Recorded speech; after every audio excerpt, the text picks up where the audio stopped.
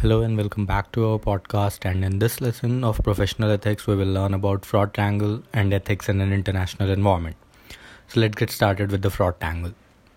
As we all know, that fraud basically means to do something wrong intentionally to gain a personal advantage over something. But mostly, people do it for financial gain. Now, as an accounting or finance professional, we are expected to understand and put controls in places to prevent or control fraud in an organization and also as an individual. The fraud triangle is a well tested model to recognize conditions that creates opportunities for fraud. There are three elements of the fraud triangle that allows an individual or an organization to get engaged in a fraudulent activity. These three elements are financial pressure, opportunity, and rationalization. But it is not necessary that it should happen in order, or all the three elements needs to be present for a fraud to happen. Each element is independent of each other, and one element does not necessarily lead to the other one. Now let's break down each element and understand how it creates an opportunity for fraud. Our first element is financial pressure. It happens when an individual or organization faces a financial crunch or are under huge debts and there's no legal route to resolve this issue. Meeting sales target to earn bonuses, meeting investors' expectation are some of the examples which may lead to create a pressure to commit fraud to achieve these targets. Second element is opportunity. Opportunities to commit fraud arises when an organization has weak internal controls like inadequate accounting policies, poor segregation of duties, poor documentation process, and also when top management is loose, which means top management is also being casual with the company's ethics. Giving loose ends will definitely lead to increase in frauds within an organization. Our third element is rationalization. Rationalization means when an individual or organization gives justification for committing fraud.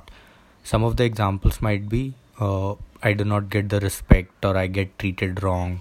My supervisor also does that, or top management is doing it as well. There was no other option. People generally tell these kind of excuses to get out of the situation.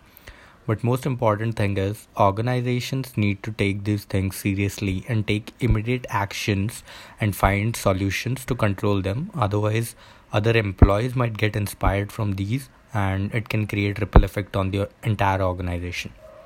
Now that we have learned about our fraud triangle, let's move forward and talk about how we need to apply ethics on international environment.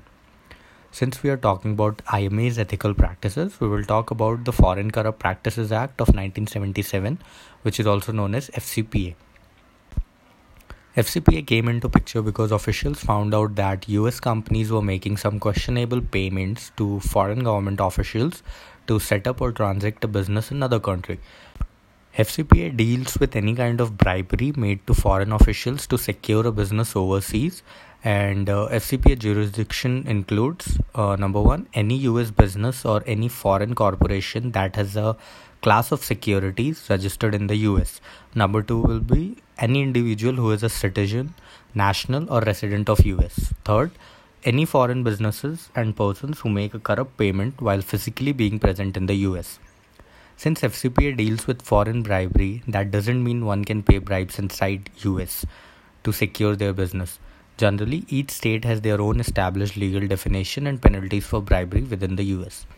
FCPA also mandates accounting transparency and internal controls within an organization to guard against bribery of foreign officials. Also, FCPA does not only refrain from bribery, but it also refrains from accepting any gifts that would be given to secure a business overseas. There is one more act, which is UK Bribery Act of 2010. It is self-explanatory that this act will be applicable to UK boundaries, but unlike FCPA, UK Bribery Act has broader scope and more severe penalties as compared to FCPA. Now let's see some differences between these two acts. FCPA is focused on bribery against foreign officials, whereas UK Bribery Act covers bribes paid to any individual or organization. FCPA's jurisdiction for bribery activities is limited to only those listed on US Stock Exchange, whereas UK's Bribery Act involves any foreign organization that has some part of its business in the UK. Penalties under FCPA can be as high as 5 years imprisonment and $250,000 in fines for individual and up to $2 million for organizations. On the other hand, Bribery Act can be as high as 10 years and there's no limit for penalties, so it depends on the magnitude of the bribery. Now let's get a few things clear that genuine hospitality doesn't come under any of these two acts.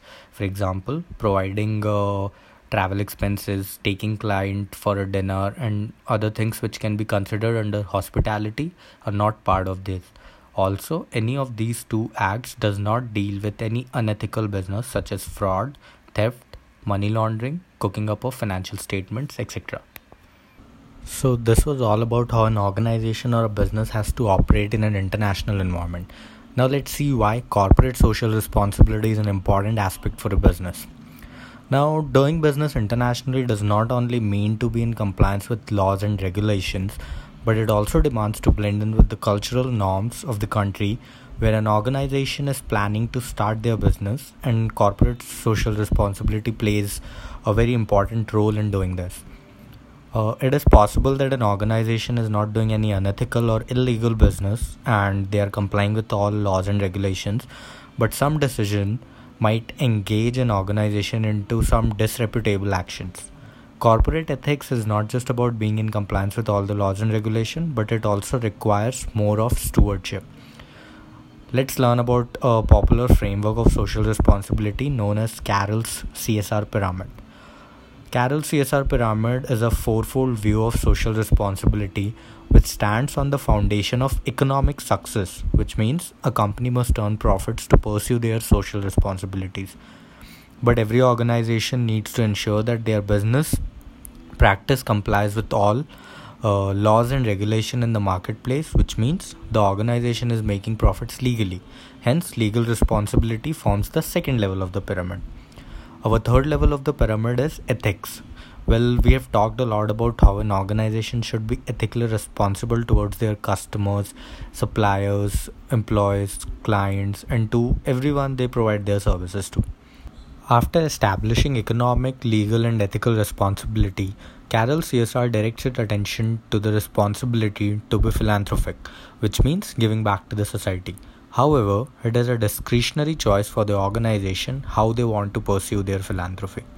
In short, organizations who perform CSR should keep in mind these four levels to be able to help the society, because CSR is not a one-time job, it should continue with the organization. Now, every business organization wants to sustain forever, and to do that, they have to perform in terms of a triple bottom line. In other words, business sustainability is a process by which companies manage their financial, social, and environmental risks, obligations, and opportunities. These three impacts are generally referred to as profit, people, and planet. Over a period of time, every business starts facing some problems due to changes in technology, market trend, political issues, etc. Organizations which are able to maintain their economical, social, political, technological, and ecological results has better chances of surviving during any crisis. Specifically, the triple bottom line helps an organization to manage economic issues such as growth, innovation, and productivity, social issues such as involving poverty, health and wellness, and human rights, and environmental issues such as climate change, land use, and pollution. This threefold approach to business provides a framework for organizations to manage themselves ethically no matter where in the world they might operate. Well, we have covered a total of 4 topics in this lesson, which are fraud triangle, ethics in an international environment, where we talked about FCPA and UK Bribery Act.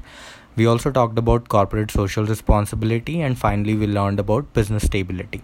On our last lesson of professional ethics, we will talk about implementing a framework of ethics in an organization and relation between ethics and human capital management.